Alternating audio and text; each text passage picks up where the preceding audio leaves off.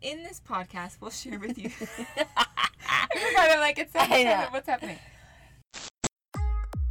Hey everyone, welcome to Frugalicious. I'm Jessica, an outdoorsy teacher who, in the words of my father, has a lot of words. And I'm her sister Beth, also gifted in the word area and a book enthusiast. You're not a word enthusiast? Oh, I could be a word enthusiast. Okay. In this podcast, we'll share with you some frugal and fabulous tips, tricks, and life hacks, particularly in this series about side hustles. Don't chase the money, Nope. let the money chase you. That's right. Cause you're the boss now, telling others what to do. It's Frugalicious, yeah, it's a movement. We'll find the discounts, yeah, we can do this. Yeah, we can do this. Welcome to part 3 in our Side Hustles series. Today we'll listen in on an interview that Beth does with a friend who self-published 4 books and how that saved him money and allowed him to build a platform as an author. So if you haven't already listened to parts 1 and 2 of our series, you should go back and listen to them now. Those are episodes 11 and 12. All right, so let's hear what Todd has to say. Yes, I'm very excited about this interview because I think he gives a lot of really good ideas for people who want to start doing something but they don't have a lot of cash to invest in a new endeavor. So it's a good way to do that because I think a lot of times people who are very entrepreneurial, that don't often have just like tons of cash sitting around. So they want to start something, but a lot of businesses you need to put a lot of money in from the get-go. And you'd think that publishing is one of them. But Todd shares some very special tips with us about how you can save money and do self-publishing. Nice.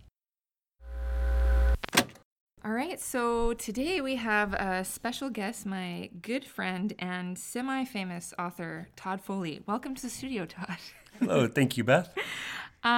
So I asked Todd to come in today because he has some awesome tips and experience with publishing books that he's written. So he'll tell us all about that in a second. But before we start our official interview, Todd, we have a little tradition here on the Frugalicious podcast where we do something called a Fast Five. So I've picked 5 questions. Okay. Just kind of icebreaker type questions, and I'm going to ask them to you, and you just say the first thing that comes to mind. Okay, hit me with them. All right, first question. If you could, what one fictional place or land would you visit, and why? Stars Hollow, Oh, good one. Yep, and why? so that I could eat a meal that Suki makes. Amazing. Yeah. That sounds awesome.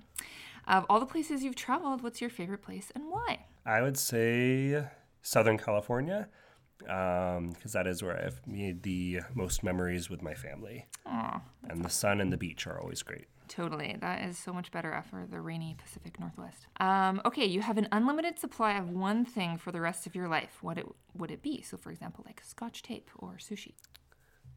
A very irresponsible choice, but I would say nacho cheese Doritos. Nice. Yeah. Yeah. I've known Todd for a long time. He does love his Yeah, chips. I am the chip monster. Yeah. All right, 2 more questions. If you could see one movie again for the first time, what would it be and why? I'm going to go with, even though it was a scary movie, it was called Hereditary. Ooh. Just because I didn't know what I was going to see walking into it. And afterwards, me and my friend that I saw it with, we had to just decompress a lot about what we saw and process and mysteries and things like that. So it was probably the most like visceral movie experience I've had Interesting. last while. Good one. All right, last question. If you could rename yourself, what would your new name be? We've all thought about it. Yeah. I feel like I could pass for Scott, maybe. Oh, yeah, I could see that. Yeah. Perfect. All right, so now that we've warmed up a bit, I just would love for you to share with our listeners a little bit about your experience writing and publishing your first book.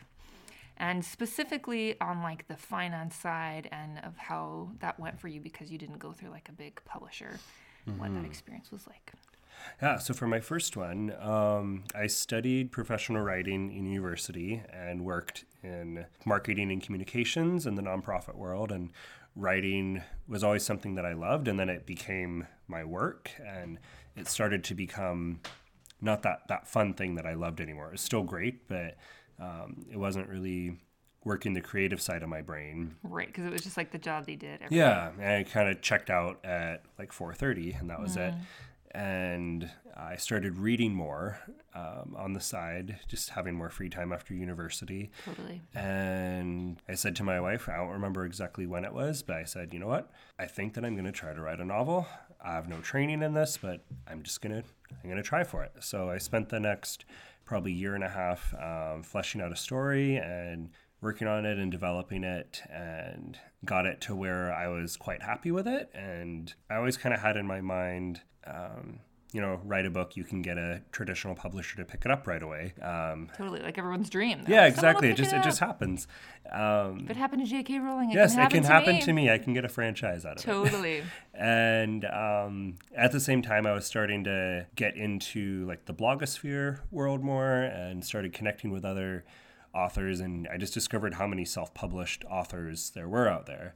And at the time, I had no idea what that meant or how it would work, and I didn't have the financial resources to be able to pull that off. And then one author that never met in person, but we started communicating via email, and he told me about print on demand, where essentially you don't really need any capital up front as far as getting a printed book available for order online.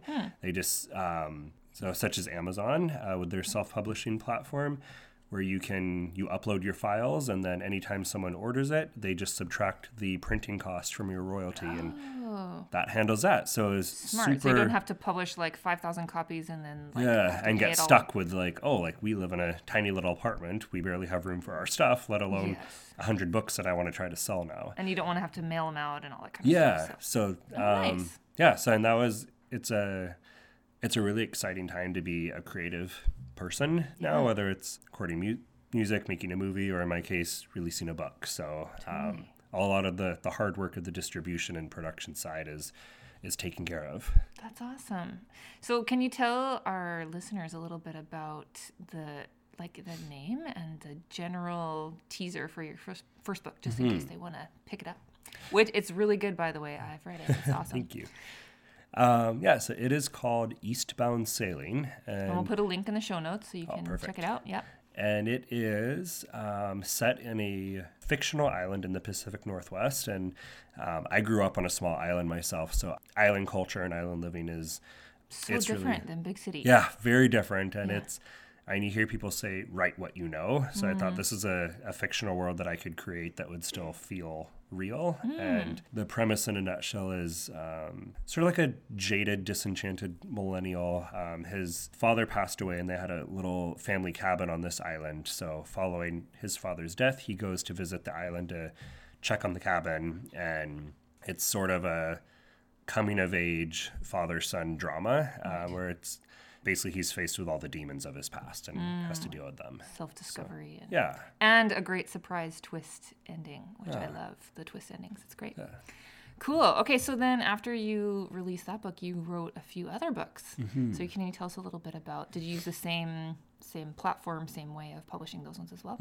Yeah, same platform. And then, so with the first book, I kind of just was, the story and plot kept coming together as I wrote it. I didn't have any sort of outline. And then I think it was, we were in church one day, and somehow, wasn't related to like the sermon or anything, but an entire story arc basically came to me. So I just jotted down and the essentials, and then went home, and over the next couple weeks mapped out like an entire outline of it. And so that was a totally different writing process that way. And then we welcomed our first daughter into our family, and that project stayed untouched for about 3 years. And it was always in the background of my mind of like, oh, I want to try to finish this someday. And then we were then expecting about 2.5 years later, we were expecting our second child. And I thought, well, if I don't get this done now, I probably never will.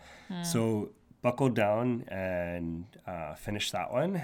Yeah, and then having gone through the production cycle already, I was familiar with the ins and outs. So that... Right, probably easier the second time. Yeah, a lot more familiar on what to do. Awesome.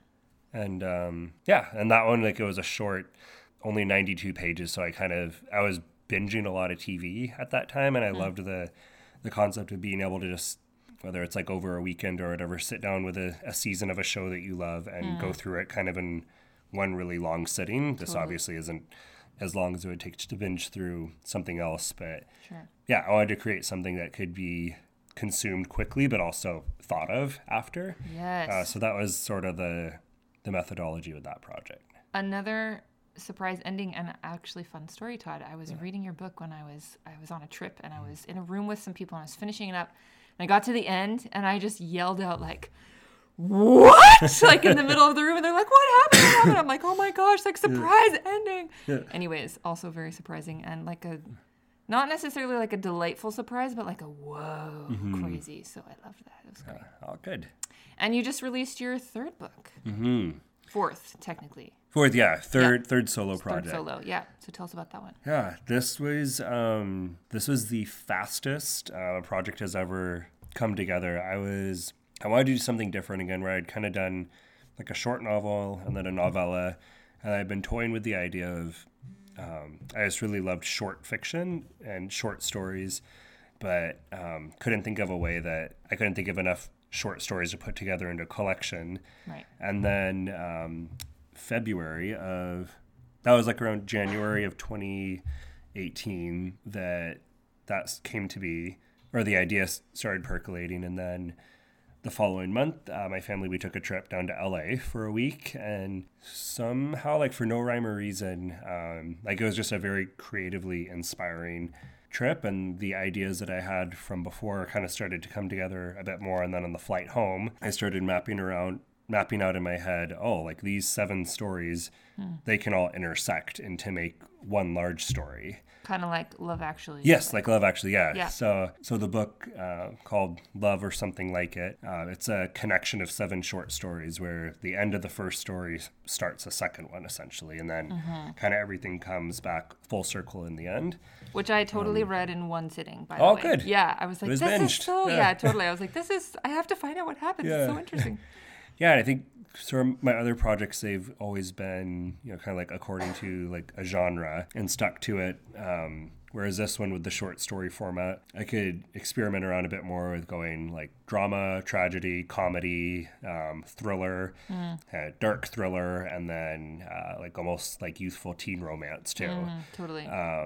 So with each story having its own cast, plot, and genre, it was the most fun that I've ever had with a project, and it's the most that I had to like study the structure of it over, and so I think the biggest relief that I had after it came out was most people have said like, "Oh, I loved how all the stories connected to make one big one." I thought, "Oh, good, it worked."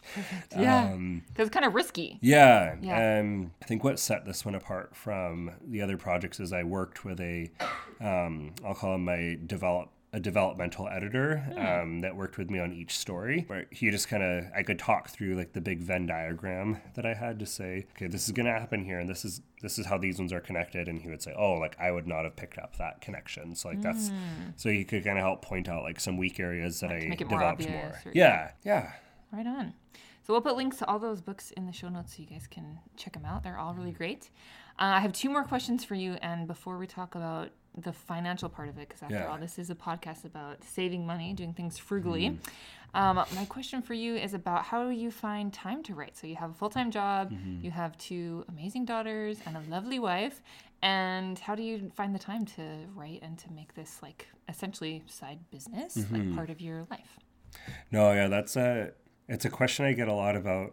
I think people kind of think, most people who write like they have like this great studio and these like dedicated hours in the morning and everything. And totally. I would love to have that kind of practice. A lot of times what I do now is with having my phone on me, when ideas come together or come to me, I'll say, okay, I'm just going to jot this down in my phone in a note. Like, this is a plot idea, or here's something we can do here. And just biting off small bits of time. And I think the perfectionist in me had to let go of trying to get a perfect first draft and say, I'm just going to give myself permission to write a terrible first draft at something. You can always edit. Yes. I'll spew something out like I hate it as I'm writing. I think this is the worst thing ever. And then leave it alone for a couple of days and then come back and rework it. So nice. So a lot of like small chunks. Small chunks that start terrible and then can get refined. Yeah. Totally. And so, like, over time, you said that, like, for example, your most recent book came together, like, pretty quickly. What was what's a normal timeline? I guess they all kind of had different timelines, but. Yeah. This one, I think, with kind of finding my practice of doing those little small chunks and the writing and refining. That one came together it was about 7 to 8 months it took me to write it. Okay. It's about a 130-page book, so it's a shorter. Mm-hmm. It's not like the great American novel of lengthwise, like 500 pages or whatever. Right. It's okay. You can't read those in one sitting. Exactly. Yeah. So it's probably like a 6 to 9 month writing process. Okay. Yeah. So not necessarily like the fastest side hustle out there to write a book, but very rewarding, I'm sure. Yeah. Okay, so last question is about like the financials. So you can share as much or as little as you feel comfortable with. How has it been for you, like financial? Have you found that you've gotten a lot of profit from it, and saving the money up front? Did that like give you more profit later? Like how did that all work together for you? So I kind of did my selling in 2 phases. First, everything is print on demand, so you get your royalties. So if people are wondering how much. You sell a book for $10. That's pretty good. That would add up pretty quick. Yeah, but you have to pay the printing costs. And, So Amazon buys the book from me. It's listed as $9.99. Amazon buys it for me for $7.99. Okay. And then they subtract the printing costs and the shipping costs. So the end royalty for a $9.99 sale works about to $3.23 that I get per copy. Okay. And then for a print book, for a print book, like an ebook would be. Ebook I charge 99 cents for it, and then my royalty is 35 cents. Okay. So, and as you make your sales and you see it go up, you have to get to a certain threshold. I believe it's for any American listeners, if you have a U.S. banking account. You can get a direct deposit, I believe, when your royalties reach $50. Okay. But if you are out of country, your royalty threshold has to reach $100 US before they issue you a check. Oh, okay. So there's a waiting period with that. It's a good incentive to try to push your sales. Totally. And then another way you can do it is you can order physical copies as well, and then just sell them for cash. So I did that for my launch party. I ordered 50 copies. And ended up with a bit more after factoring the printing costs. I got a little bit more per copy for that. So the risk is obviously if you don't sell what you buy, you're stuck with that inventory. But it can be pretty easy to move that aside. Yeah. So and then with Amazon, you don't have to pay any fees to upload. The only thing would be if you, say, hired a copy editor, if you don't have a friend or someone that you could pay for that, and then as well as with your cover artwork. Okay, yeah. And there's a great website called Upwork.com where you can hire freelancers from all around the world and say, this is my cover that I want, here's my ideas, this is my budget. And then people can apply and you can see their stuff. So you can certainly keep the cost according to what you want it to be. Yeah, totally. Or if you have a friend who's a graphic designer or that kind of thing. And then give them some publicity and credit for it too. Yeah, absolutely. Yeah. Awesome. Well, thanks so much for joining us in the studio, Todd. Yeah, thank you, Beth, for having me. It's really cool to hear about how he put in so much work and energy to accomplish his dreams. I love that. Yeah. So we've heard from Todd, but we also want to hear from you, our listeners, because we know you probably have tons of great ideas and tips and stories for us. So have you ever self-published anything? Do you have an interesting side hustle, frugalicious tip of how to save money when starting a side hustle? What is the best way that you have found to save money when starting a side hustle? We want to hear from you. Also, if you have any questions for Todd, you can put those in and we can get an answer from him. I do know him, so we will definitely get an answer. If you want to get in touch with us, you can email us at frugaliciouspod@gmail.com. That's frugaliciouspod@gmail.com. Or you can leave comments on our website, frugaliciouspod.com. Or you can get in touch with us on social media, on Instagram or Facebook at frugaliciouspod.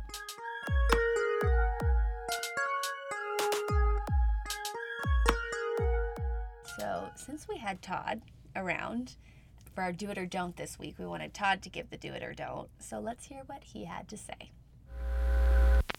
Before you go, could you just do us a quick favor? And we have something on the show called a do it or don't tip. So something for the listeners that they could try at home if they're interested in this. But again, listeners, do it or don't. You don't have to, but just a friendly, frugal tip from our guest today. My tip would be, if you have a Twitter account, go on and search for author. Because pretty much every self-published author will have a Twitter feed. And what I have found with the writing community is that anyone who has self-published a book, they love giving out free advice on how it worked for them, how they went about publishing, how they promote their book. Smart. And it stokes the author's ego a little bit too, so that always kind of helps them elicit just good advice and tips. As everybody's that what I'm sharing worked for me, other authors will find what worked for them, and the good thing is that you can play around and see what works for you. Right, and it's like good free advice, and probably good to make those like networking connections as well, because Absolutely, you never know yeah. like who they know and how they could help in the future. Yeah, get them to review your book, and if you get someone with a following to say, "Hey, I read this great book, you should check it out." Yeah, absolutely, free publicity. Yeah, free publicity for sure. Good, great tip. Thanks so much for joining us. We'll be back next week with the last part of our Side Hustle series about starting a business, where we'll interview a friend who started her very own business from the ground up. Thanks so much for listening. Be frugal, be fabulous, and let's talk again soon. Bye. Don't buy into the FOMO, we spend money like slow-mo. But we ain't broke, no, cause every penny makes sense. Can I get an amen? Amen. Get out of debt. It's where the money's at. And where the money's at, we do the budget dance.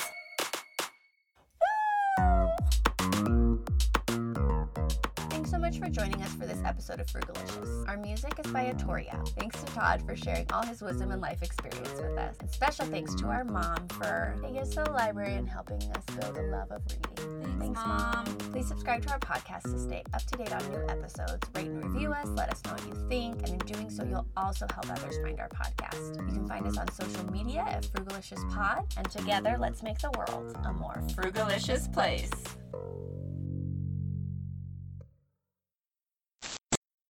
Okay, the pause will be edited. Yeah, out. Jessica can totally. Jessica, edit out the pause, please. Okay. We'll fix it in post, is what we always say. It's okay. We'll fix it in Can post. edit out the cough. Jessica, Yeah. edit out the cough. Edit out the cough. Todd has a cold right now. Yeah. Did we do enough? Future Jessica. You're getting a lot of work this time. Yeah.